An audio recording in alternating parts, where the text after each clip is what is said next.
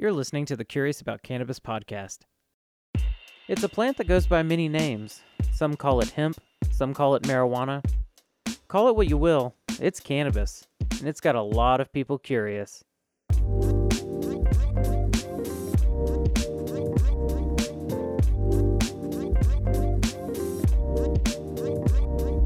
Hey everybody, thanks so much for tuning in to this episode 0, a preview of the Curious About Cannabis podcast. My name's Jason Wilson. I'm the author of the Curious About Cannabis book and the host of the Curious About Cannabis podcast, coming fall 2019. I want to invite you on a journey with me as we try to cut through all of the hype and the hearsay to discover the truth about the world's most controversial plant, cannabis. We'll be talking to researchers, doctors, nurses, medical cannabis patients, growers, extraction chemists, and many others to critically examine essential questions about cannabis. So if you're curious about cannabis, don't miss out. Go ahead and subscribe to this podcast so you get notified right away when new episodes are released. Find us at cacpodcast.com or connect with us on Twitter, Facebook, or Instagram. Just search for Curious About Cannabis and I'm sure you'll find us. Check out this preview and don't forget to like and share this episode to spread the word. Right. So in 1986, you could go in and lie to kids and Right. kind of like say whatever you wanted, but now they have Google, right? Right, So they have their cell phones. Yeah, they can fact check you in Yep. the moment. And it's interesting because a couple of years ago, I had a situation where I was presenting to a private high school to the seniors, and early on in the session, a student he said, does cannabis cause lung cancer? And I kind of, usually when that question comes up really early, it signals to me that someone has done their own research on that and they want to kind of get a sense of it. So I was just really straightforward. I said, we don't have data right now that shows that. We show that with chronic use, there is an increase in kind of, lung infections and people get sick more and they have a cough and things like that. There's chronic bronchitis that can occur, but we don't have data around that shows it causes lung cancer per se. I said we may in the future, especially if people are smoking concentrates a lot in a chronic way. We don't know exactly what that's going to entail, but right now that's where we're at. And it was really interesting. So after then we had the whole session, there was really good discussion, good conversation. And at the end, he came up, and a lot of students sometimes have questions after, and they'll talk to me. And he said, hey, I asked you that question to see if you were full of shit. So, it's an interesting that kind of testing the waters out to see, can I trust this person? Where are they at? And I also would say, if you critique the Nancy Reagan just say no, it doesn't mean that you're just say yes. Right. That there's people think that you're giving permission or being condoning this type of thing. Not at all. It's really important to think to holistically think critically about this entire issue. But if we go in, with fire and brimstone, and that's all the only approach we're going to take, it's generally not very valuable.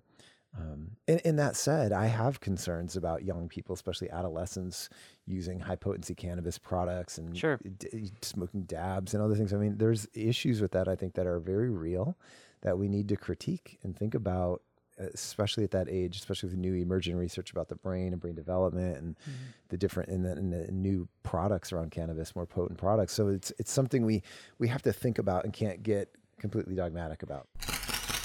Oh, right. Yeah. And what I would say with this, it's like, there's nuance to it, right?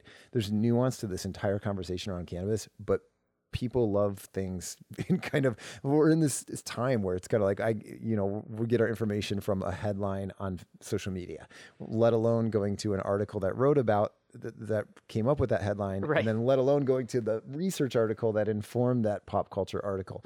It's not really happening. Everything is kind of like this.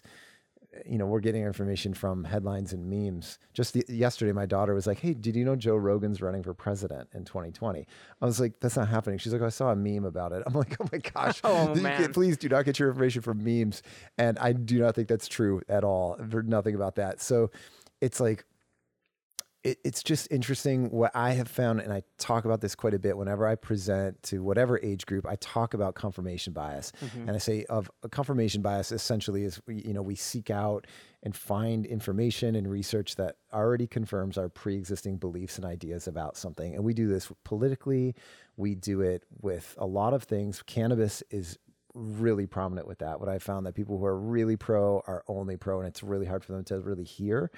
So it doesn't surprise me that people get mad at you. It's hard for them to hear or be exposed to other information.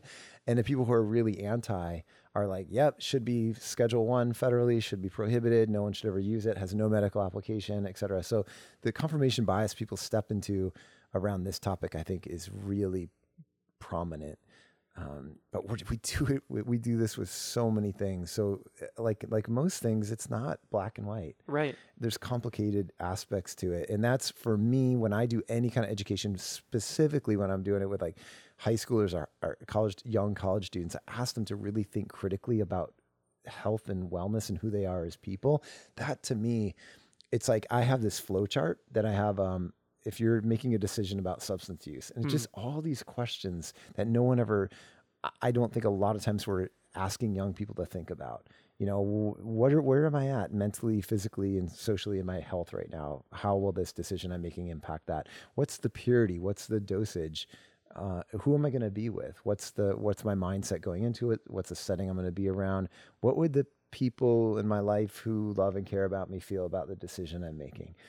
What impact could this have on my life in general, good, bad, or indifferent? Like just run through a series of questions for them to really process this and think about it. Because it's so much of this now, we have to keep encouraging people to think critically about their decision making and their life and their health, and not just kind of get on a team and say, that's the team I'm on, I'm going with it.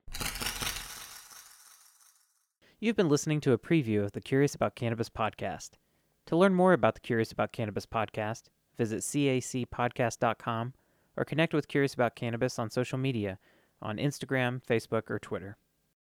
The Curious About Cannabis podcast is presented by Natural Learning Enterprises, a science education company dedicated to the enhancement of public scientific literacy through education about the natural world. Curious About Cannabis is just one of several learning initiatives produced by Natural Learning Enterprises. To learn more, go to www.naturallearningenterprises.com or connect with NLE on Facebook, Instagram, or Twitter.